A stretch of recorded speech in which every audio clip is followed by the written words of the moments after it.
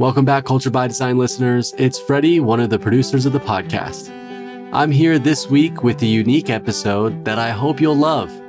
If you've been following along, you'll know at LeaderFactor, we're all about helping our clients take the theories behind psychological safety and culture and turn them into actual practice inside their organizations. Our goal is to make our content and frameworks as actionable as possible, and that's what this episode is all about. We've taken some recent favorite practical moments from Tim and Junior and compiled them together. We will have 3 segments from a few different episodes, each ranging from 10 to 15 minutes. But before we get started, just a quick reminder that all of the episodes referenced today, this episode's show notes, and a link to our most recent action-oriented resources, including a complete guide to psychological safety, can be found in this episode's show notes at leaderfactor.com/podcast. Now let me tell you about this first segment. It comes from our episode titled Psychological Safety for Managers. Tim and Junior will break down how a manager or a team leader can move from theory to practice with psychological safety. This segment will be approximately 15 minutes and lay the groundwork for leaders and managers working on improving psychological safety on their teams. Let's dive in. So let's talk a little bit about solution. What should we do? If we know that there is this massive gap of knowing doing, that we're saying psychological safety is essential, yet we're not doing it. What should we do as managers? How do we incorporate psychological safety as a manager?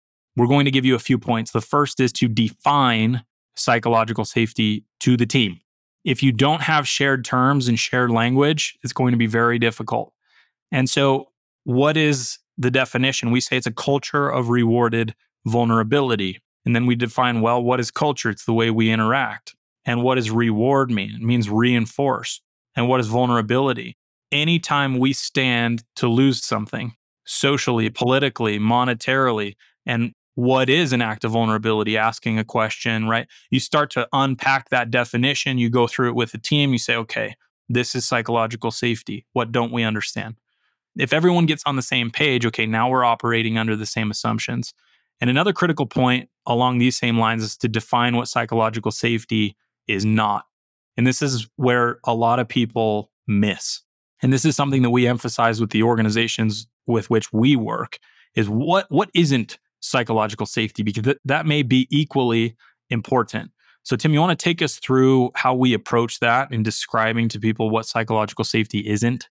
Well, we've identified, I think, some pretty consistent patterns of what it's not, but yet these are misconceptions, right? These are misconceptions where we misinterpret and we misapply psychological safety as a concept. So it's not a shield from accountability. That's number one. A lot of people think, oh, we're doing psychological safety. That means I can kind of go do what I want. Diplomatic immunity from accountability. It's not that. That's number one. Number two, it's not coddling. We're not going to roll everybody in bubble wrap. We're not going to contribute to your fragility. It's not what it's about. In fact, it's about the opposite. It's about establishing terms of engagement and conditions that allow us to have the tough conversations, to be able to speak openly and honestly about issues. 3, it's not consensus decision-making. It doesn't magically change the decision-making model and give you a vote. Everyone now has a vote. That's not what it means. That's another misconception. It's not unearned autonomy. It doesn't magically give you autonomy that you didn't have before. Autonomy is always earned on the basis of performance and results. So it's not going to suddenly bestow autonomy on you that you didn't earn. That doesn't make any sense, but yet it's a misconception. A 5th one is it's not political correctness. It doesn't subscribe to some political agenda or policy stance or ideology, right? People try to hijack it and use it for that, kind of weaponize it for that purpose sometimes, but it's not that. Another one is what rhetorical reassurance. Junior, talk to us about this one. This one is amusing. Yeah. So rhetorical reassurance, what is that? It's rhetoric. It's just language. It's just words. We're declaring to the organization that is now psychologically safe. And that's ludicrous. Yet a lot of organizations do it. Hey, we're establishing a speak up culture. Okay, how? I don't know. We just told you that we are. So it's safe now. So we want your feedback. And how many of us have been asked for feedback, yet the environment did not support the giving of feedback? Probably all of us can raise our hands. So you can't just declare psychological safety or a healthy culture into existence. And I love the word reassurance, right? Oh, no, it's okay. It's safe here. Don't worry, right? It's going to be okay. Just give us your feedback. That does not work with organizations, but it's very easy to do. And so I think that that's why we often fall into the trap is what? It's just a big communication plan, just an email, an all hands meeting.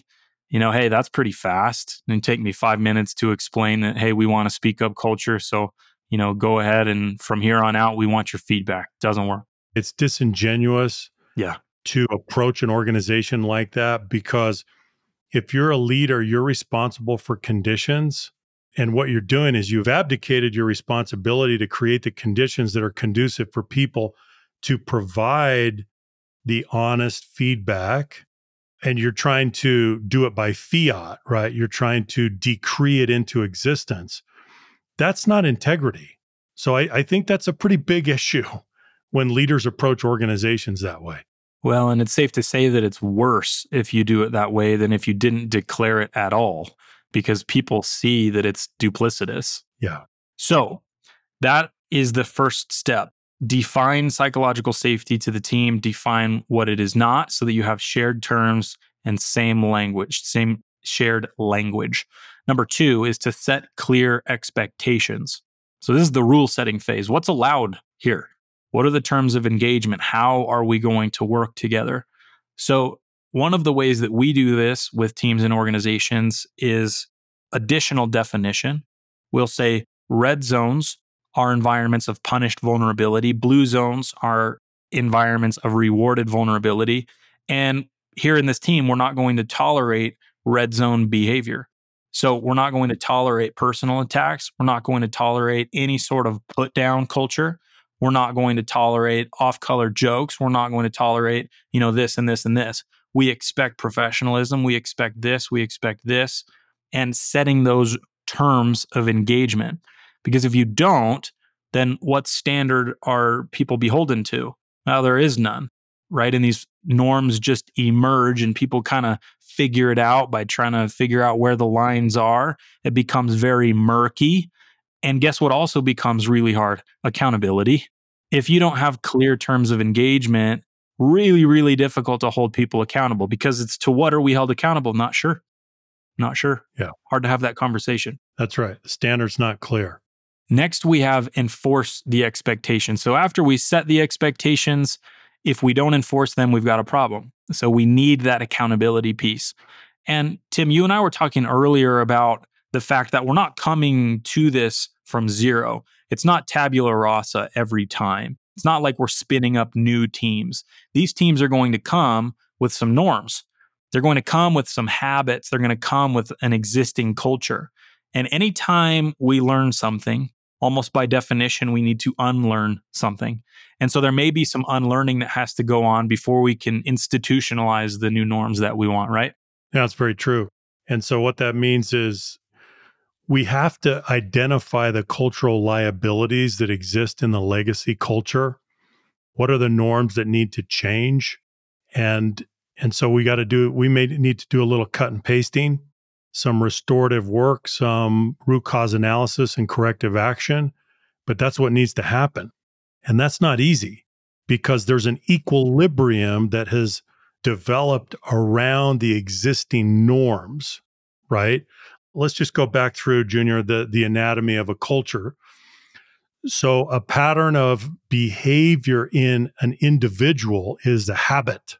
A pattern of shared behavior with a team, right? So let's say there are 8 people on the team and we have a pattern of behavior that we share. That's a norm. The collection of our norms becomes a culture. So we have habits, we have norms, and then we have a culture. The culture is the collection of the norms. So if we need to change the culture, which is what we're talking about doing here, then we need to go back down and we need to change norms. And then we need to go all the way down to an individual level if we're holding people accountable. And we need to change patterns of behavior at the individual level. It really does come back to enforcing those expectations. There has to be accountability at that level. And that accountability has to be terribly consistent. It has to be the same every single time for every single person without variation. Otherwise, you're going to get variability in the system. And with accountability, that's not something that you want. You're the one that likes to say it. What you tolerate, you normalize. I love that. Yeah, I believe that to my bones. And that's true at an individual level, right? What you tolerate in yourself is what will repeat. That is just a fact. I've never seen that not be true at the level of the individual, a team, or an organization. You will get what you tolerate, and what you tolerate will repeat. And so let's say that you tolerate a personal attack. What's going to happen again in the future?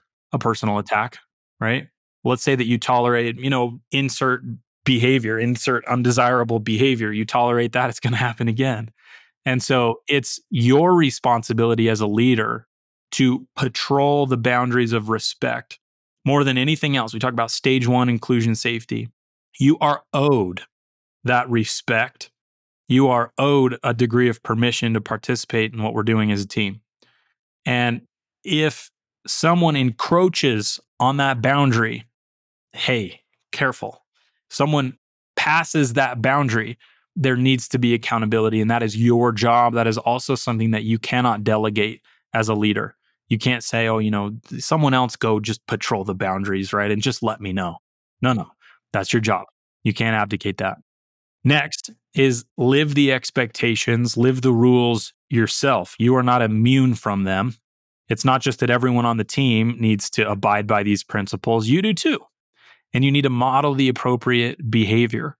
And that goes all the way back to modeling the acts of vulnerability. And there are many, many behavioral guide items inside of the document that we will put in the show notes. If you haven't looked at that, there's a new version that we released that's really, really good. But this will give you an idea of some things that you can do to start. But here's one: share your story. Share your story. That's an act of vulnerability. And maybe your team doesn't know your story. Who are you? Where did you come from? That's an interesting place to start. So if you haven't done that, maybe do that. It's an idea for you. And then there's another angle here, which we've discussed before, Tim: moments of truth. So tell us a little bit about moments of truth and what that has to do with living the expectations that we've set for the team. If it's crucial to live the expectations, not just enforce the expectations, but you need to live, model the expectations, then at what moments is that most important? And we would say, well, there are these moments of truth where the stakes are high, emotions are running high, and your response is going to reverberate throughout the team, throughout the organization. Your behavior, your modeling behavior is going to have a massive influence on people. So think about those moments of truth. How do you handle them? What is your emotional response to dissent and bad news? Are you composed? Are you poised? Are you demonstrating emotional intelligence? Are you demonstrating humility? Are you still listening? Are you still asking questions? Or have you gone headlong into a directive mode, an advocacy mode, a mode of not listening, right? So all of these things come into play when we have an important moment of truth where the stakes are so high and you know that whatever happens is going to travel in the organization. It's going to reverberate. It's going to ripple through. And so you've got to handle those moments of truth really, really well. One of the ways that you can become better at this is through practice. Now, you don't know when that dissent and that bad news is going to come, when those moments of truth will show themselves.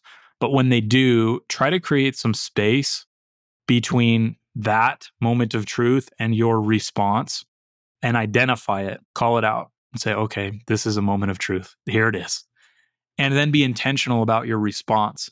Okay, how I respond to the situation is going to matter and it's going to set precedent for the team. And then say, okay, I'm going to approach this with real intent. I'm going to try and do a good job and I'm going to be humble while I do it. If you can create space just for a couple seconds to identify that moment of truth and then try to pre-program that response, you'll be much better off. Because what do we normally want to do when we hear dissent and bad news is have an equal and opposite reaction that's instantaneous and just go right back into it. But try and create some space. That'll be really helpful. Okay, last one. Reward the vulnerability of others. And this is the crux of the issue. If you don't reward the vulnerability of other people, you're not going to continue to get their vulnerability. And what their vulnerability will be coming in the form of what? It may not look like vulnerability on the front end. It may not be what people would typically call vulnerable, but it's going to come as questions. It's going to come as feedback. It's going to come as information. And you have to be very careful with how you treat that. Psychological safety is a culture of rewarded vulnerability. That's the mechanism by which we increase or decrease psychological safety, is that response to vulnerability. So your ratio should be pegged out on the reward side if you're a leader, especially because you're setting the norms for that team. One of the things that we like to do as an organization is help leaders understand and team members understand for each other what's vulnerable for them. So, as a team activity this week, you're welcome to use the free Ladder of Vulnerability on the website. It's a self assessment, it's 20 items. It takes literally 5 minutes. We'll put a link to that in the show notes. But it's a really cool activity to show you what's vulnerable for each team member and how to effectively reward their acts of vulnerability. If you just do it generally and blanket, it's not as effective as if you understand each individual, where they're at, and how you might engage with them to better respond to their feedback and questions. I hope you enjoyed that segment. You may have heard Junior reference the behaviors inside our behavioral guide and the idea of modeling and rewarding vulnerability. In this next segment, we will build off that concept by taking a few moments from our Psychological Safety in Practice series. There are 4 episodes in this series, one for each of the 4 stages: inclusion safety, learner safety, contributor safety, and challenger safety. We've pulled one behavior from each of those episodes to share with you today. Now let's dive into real, practical behaviors. Okay, number 2, ask twice as much as you tell. This is the second behavior. DJ Kaufman said this: wisdom is the reward for a lifetime of listening when you'd have preferred to talk. I really like this quote. Wisdom is the reward for a lifetime of listening when you'd have preferred to talk. And this goes right in line with asking twice as much as you tell. Each of us has a personal inquiry and advocacy ratio. Usually, when we're speaking or we're listening, we're doing one of these 2 things. We're inquiring and then we're sitting back listening to what the person has to say, or we're advocating. And what I have found is I have tried to ratchet back my ratio because it was skewed heavy advocacy and lean more into inquiry. And I think each of us have tendencies. We tend toward one end, and many of us just open our mouths and start advocating, where we should be asking and then listening with this mode of inquiry. And so this is another one of my favorite behaviors, why I put it on this list. I think it's awesome. Tim, what do you think about this one? I love it. In order to get better, though, Junior, you've got to engage in some metacognition. You've got to be really aware of yourself. Yeah, you do. And you've got to monitor yourself, and you've got to say, okay, am I in inquiry mode right now, or am I in advocacy mode right now? And you've got to check yourself several times during the day to monitor that and then try to intentionally make adjustments. And I think for many of us, it's moving a little bit more, as you say, to inquiry and enjoying the rewards and the benefits of that. Well, think about, let's say you're in a team of 5 people and everyone's ratio is like 1 to 5 inquiry advocacy. right? Like what happens? You just have all these people running around frantically advocating for their position and nothing happens. Well, I think we see what that looks like, Junior, is people are just talking over each other. Yeah. And it's not quality dialogue. It's not quality collaboration. It's pretty frustrating because everyone it wants the airtime. Everyone wants the oxygen. Yeah. And you may have a relationship where the one person, is really heavy inquiry almost by force because the advocacy on the other end is so harsh. And so I think it's important to monitor that in our relationships and our teams to see where we land. So this one I really, really love. And there's a challenge with this one too that we would extend to all of you, which is to monitor your interactions tomorrow and write down a ratio at the end of the day of asking and telling. What was your inquiry versus advocacy ratio that day? If you do that, I think it's a very helpful awareness exercise. And if you can do it across time, let's say that you did that every day for a day or for a week straight, that at the end of the day, you wrote down, today I was 2-1, I was 1-1, I was 3-1. That will help bring awareness to this. You'll start thinking about it in the act of engaging with people. And it may lead you to ask a question when you would have normally made a statement. And so that's something that I would extend as an invitation to everyone. Tim, any final thoughts about that behavior? Yes, I have friends that have ratios, some friends that have ratios of it's like 1 to 10 inquiry versus advocacy. And I love them, but I can only take them in small doses because I know that when I spend time with them, I simply have to listen. And I love listening, right? So that puts me so my ratio when I'm with them is 100% inquiry and zero advocacy. Right? Which is fantastic, but you can't do that all the time. And it's not a sustainable mode of interacting with another person or sustaining a relationship. But it's interesting to reflect on people that have ratios like that. It's exhausting after a while. And so then that makes me think about myself. Wow, Tim, where's your ratio? And are you making it hard on others? Have you shifted enough to inquiry and compassionate curiosity, asking them questions, being a good listener?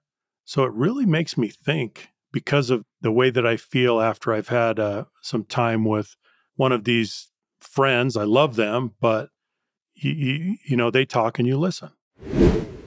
Number 3, identify and share what you unlearn. What you unlearn. So this is different from the first one, share what you're learning, identify and share what you unlearn. This is a difficult process. It requires a lot of mental energy and effort to go through your stock of knowledge on something, synthesize it, distill it out, reduce it, and say, okay, what really works? What do I need to hang on to?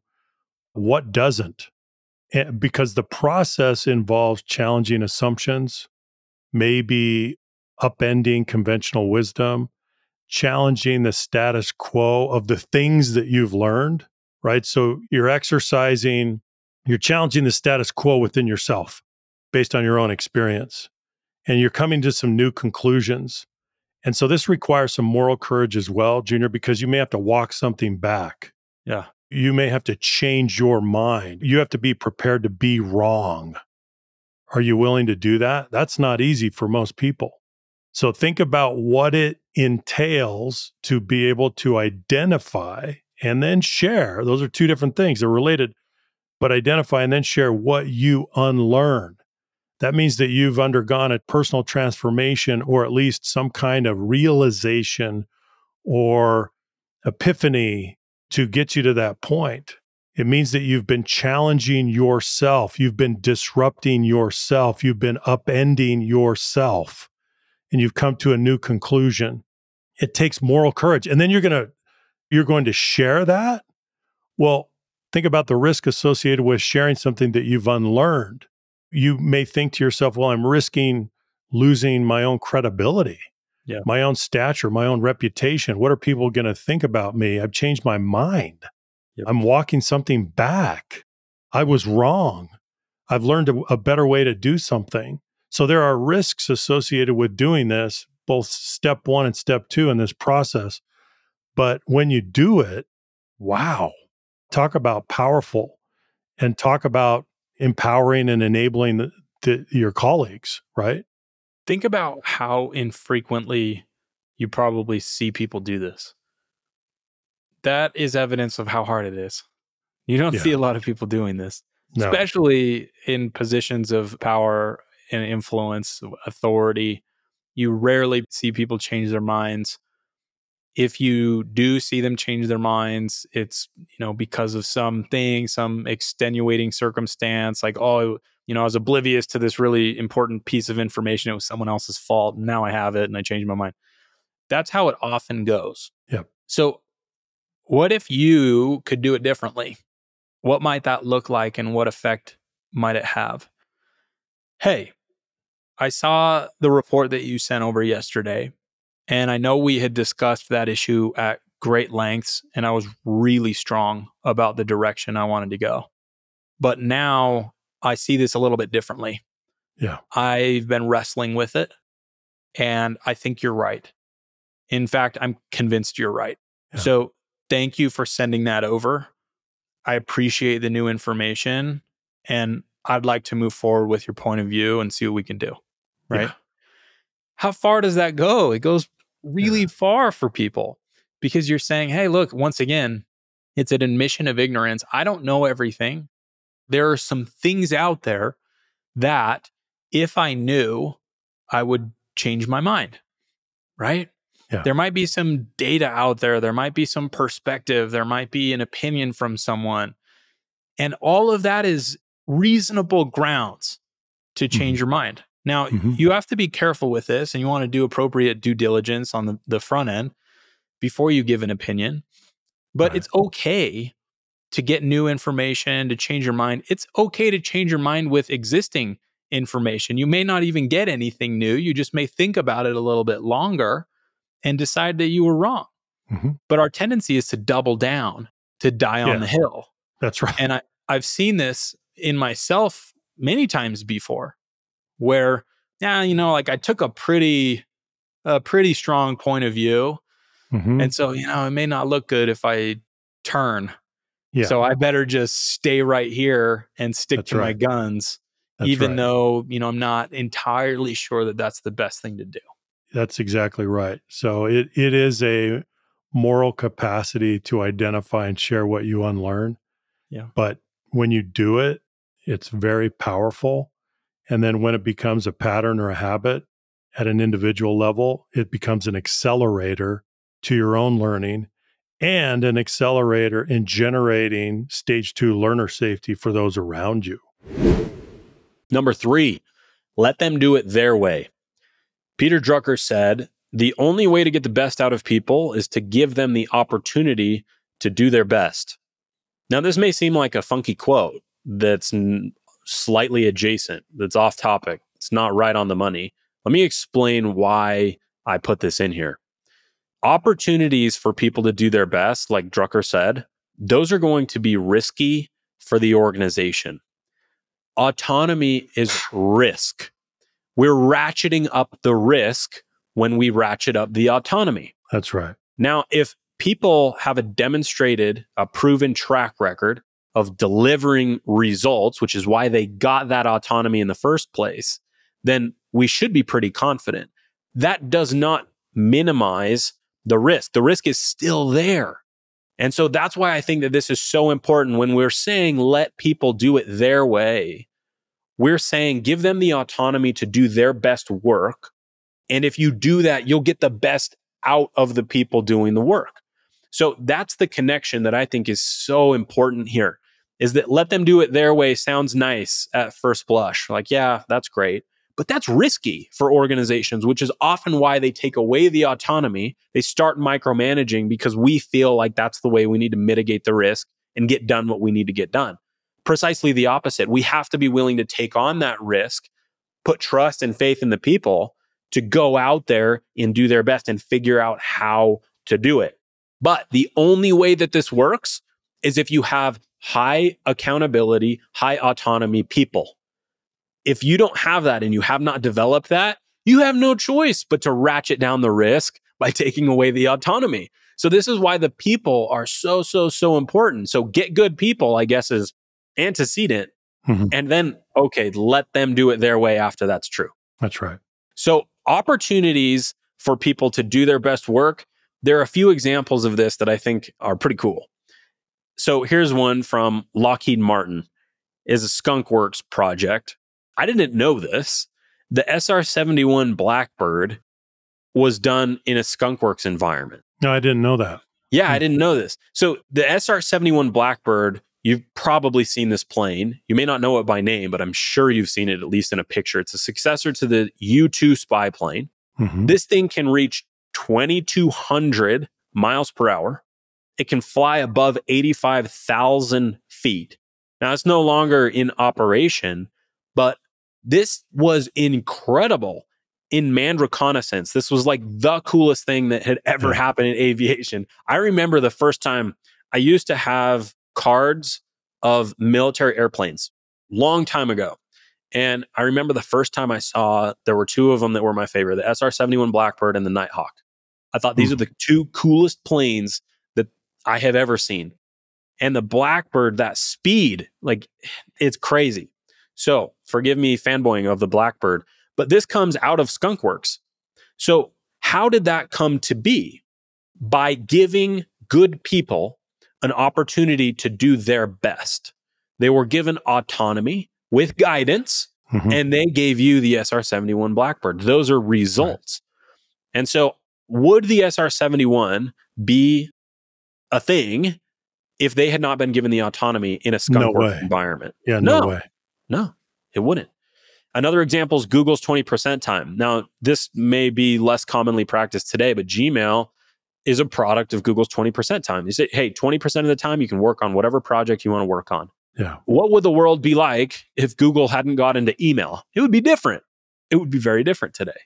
Well, Junior, we also have to acknowledge that Google has taken a lot of other moonshots that didn't pan out. They didn't work, right? Oh, yeah. So we have to acknowledge that, but that's part of managing risk. That's part of granting people the autonomy in exchange for the performance. It's part of this whole process that we have to go through. Remember that we're talking about challenger safety in practice, behaving until we believe. And so we want to approach the change behaviorally. So we're not going to say, hey, here are 3 things to be aware of. We're going to say, hey, here are 3 things to go and do. Yeah. And that's the big difference here. So go and take these 3 things we're going to talk about today, try them out, and see if they work for you. So the first one, here's the behavior: weigh in last. Weigh in last. Why did we choose this as the first one? Well, if you weigh in first, what happens? You anchor the team, especially if you're in a position of power. If you have an authority position in a room and you weigh in first on whatever the issue is, it could be what product tweak you're going to make. It could be where you're going for lunch. If you weigh in first, you anchor the entire discussion. And this one, I think, is one of the most difficult for some leaders to do because they feel like it's part of their role. They almost feel like it's in their job description to give an opinion first. Well, I'm the leader. I must have to know. Well, guess what? You don't have to know. And even if you do, you need to let your team do its thing because there's probably some information that you're missing. There's probably some context that you don't have. So it's important that we let the solution emerge through conversation and take an appropriate stance in the background. Just step back for a minute and let the team do its thing. What do you think about this one, Tim? Well, Junior, when you said that if you weigh in first, you anchor your team with bias. That's the first thing you're doing. And you are softly censoring your team. And there's the presumption that the discussion is over because you possess positional power and you've registered your point of view. that's not a very wise thing to do. Yeah. Right. In terms of group dynamics, when there are power differentials in the room, Yeah. and we understand who has decision-making authority. So it's just not a wise thing to do. Yep. So here's some practical tips and tricks to put this behavior in place of weighing in last. Mirror the team and summarize the discussion to that point the way that you would if you're talking one-on-one. Now, this is something that I found to be really effective. So we hear about active listening and we hear about mirroring, right? Someone might say, oh, I've had, the toughest day and this is what happened. And one effective way to help them understand that we're tuned in and listening to what they're saying is to repeat that back to them, to summarize what they've told us so they know that we understand. You can do this for groups. So here's a line for you. From what I've heard, here's how I might summarize where we are. Let's say that you go ahead and you listen as this conversation develops inside of the team for 10, 15 minutes. You're debating an issue. Then you come in and say, okay, from what I've heard everyone say, here's how I might summarize where we are. What did I miss? And so you're doing a few things here. You're acknowledging everyone's opinion, but you're also consolidating the information so that it's actionable and you can continue the conversation in a productive way. And you're not softly censoring. You're just reflecting back to the team. Hey, here's what I hear everyone saying, right? Who else has a comment about this? What else are we missing? And if you can do that and become more tactful in that dialogue with the team, it'll be much more effective and challenger safety will go up. People will feel like they can jump in and continue to converse without feeling like there's risk. I would say, again, weighing in first, unfortunately, is a chronic problem for many leaders. Even though, Junior, they know intuitively that they need to weigh in last, they just can't resist that urge to jump in. So for you listeners out there who struggle with this, think carefully about the ramifications and about the unintended consequences when you weigh in first.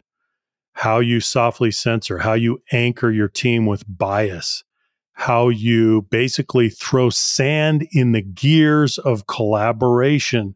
Think about that. And you may find yourself motivated in a new and different way.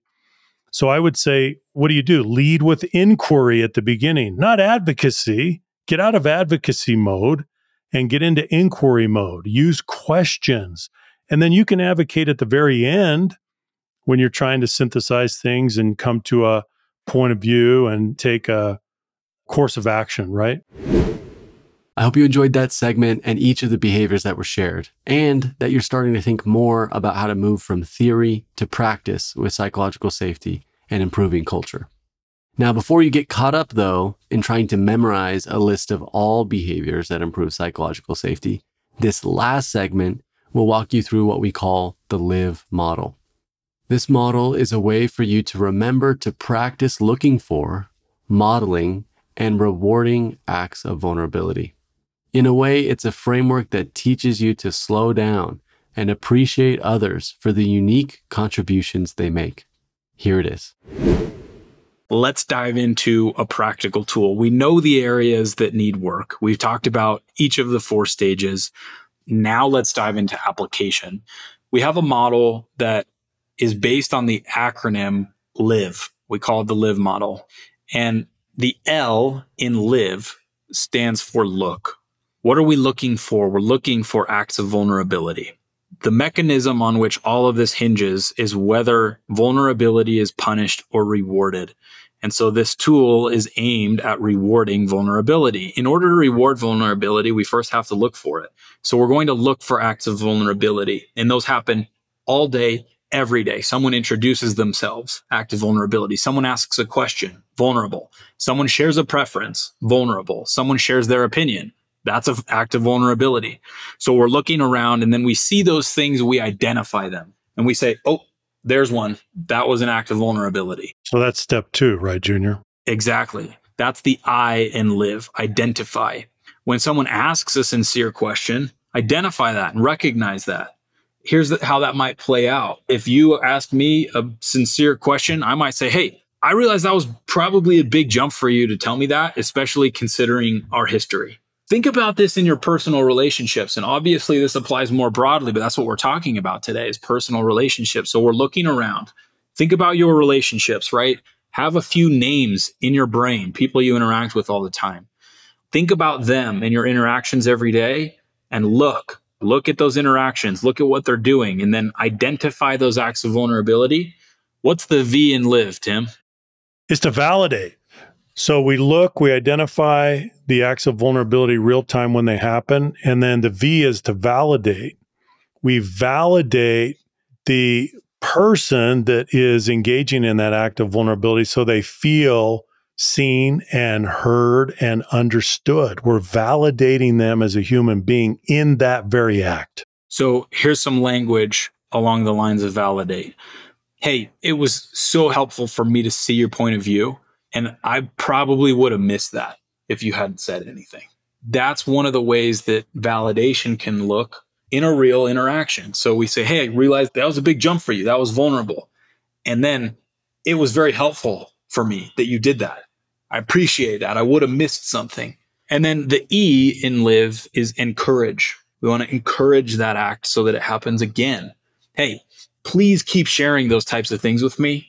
I really do appreciate it. I don't know what I don't know, and I really value your point of view. So let's say that I do those three things. I say those three things using the live model. What do you think the likelihood is of that person giving me feedback of that nature in the future? It's high because they came to me with something, right? It's vulnerable. They're like, hey, Junior, this is not going very well, or I don't like the way that you did this thing. And I'm like, okay, hey, thank you for telling me that. That helped me see this. I'd appreciate if you could do that in the future because I'm trying to get better and any feedback that you bring like that helps. So thank you for doing that. And the person bringing the feedback's like, okay, all right. So like, this is how this is going to go. Right on. Awesome. And then how likely is that person to then engage with you the same way when you have a piece of feedback for them? And you can see how this compounds over time in these personal relationships. And if a group of people or two people can engage with each other using that mechanism, it's going to be so much better for everyone involved. Now, we're not going to bat 1,000, right? I'm not going to do that perfectly every time someone comes with feedback, but the closer I stay to that live model, the better. And it's so simple. That's why I love this model so much. The acronym LIVE. Just think about that. And hopefully it's hard for you to forget. In case it's easy to forget, we'll go ahead and put the model in the show notes too. You can download it and put it on your desk, right? Put it somewhere that you see it as a reminder. This has been, I was going to say terribly helpful. I think that's what I mean. It's been terribly helpful in the best way. Sometimes it hurts, but it's been amazing. Yeah, let's just go back through the steps again, Junior, just for people. So L, look around, look at the interactions, look at the social dynamics around you. Then identify an act of vulnerability that should be rewarded. And you'll notice that they're happening all the time, all around you. But the trick here is to identify them in the moment, real time, without a lag, right? So that's step 2. And then we go to V for validate. We're going to validate that person so they feel seen, heard, and understood. And then finally, encourage. We want to encourage them to engage in these vulnerable activities, these vulnerable behaviors in the future. Keep doing this. Let's make this a norm. Let's make this a pattern. Let's make this consistent. And if you do that, as you said, Junior, for others, you're giving them evidence. You're giving them a data set that says, oh, if I engage in this vulnerable behavior again, there's a high probability that I will be rewarded for doing that. I'm going to do that. So that risk reward calculation becomes easy for them because it's been normalized. It's a norm. It's a prevailing norm in your relationship. And if that can be the case, think about where that relationship will go. It becomes healthy. It becomes strong. It becomes resilient. This is what you want in that relationship. It becomes deeply satisfying. The compensation that you derive from that relationship becomes amazing. I think about the beginning of our conversation today and talking about trust. And a huge element of trust, as I see it, is predictability. You can't trust someone who's unpredictable. And you can't trust someone's reaction if it's not predictable. So think about that as it relates to rewarding vulnerability. If you want someone to trust you, you want to trust someone, then this needs to be predictable. They need to know with a high degree of confidence that I already know what's going to happen if I bring this piece of feedback. I already know because it's happened 1,000 times. And 999 of those times, it's gone this way. And if you don't have that, let's say that your batting average isn't as good, that will be difficult and that will bear out in your relationships. And so we need to move that ratio as far as we can to rewarding that vulnerability every time. Sometimes it will be easy. Sometimes it will be very, very, very difficult.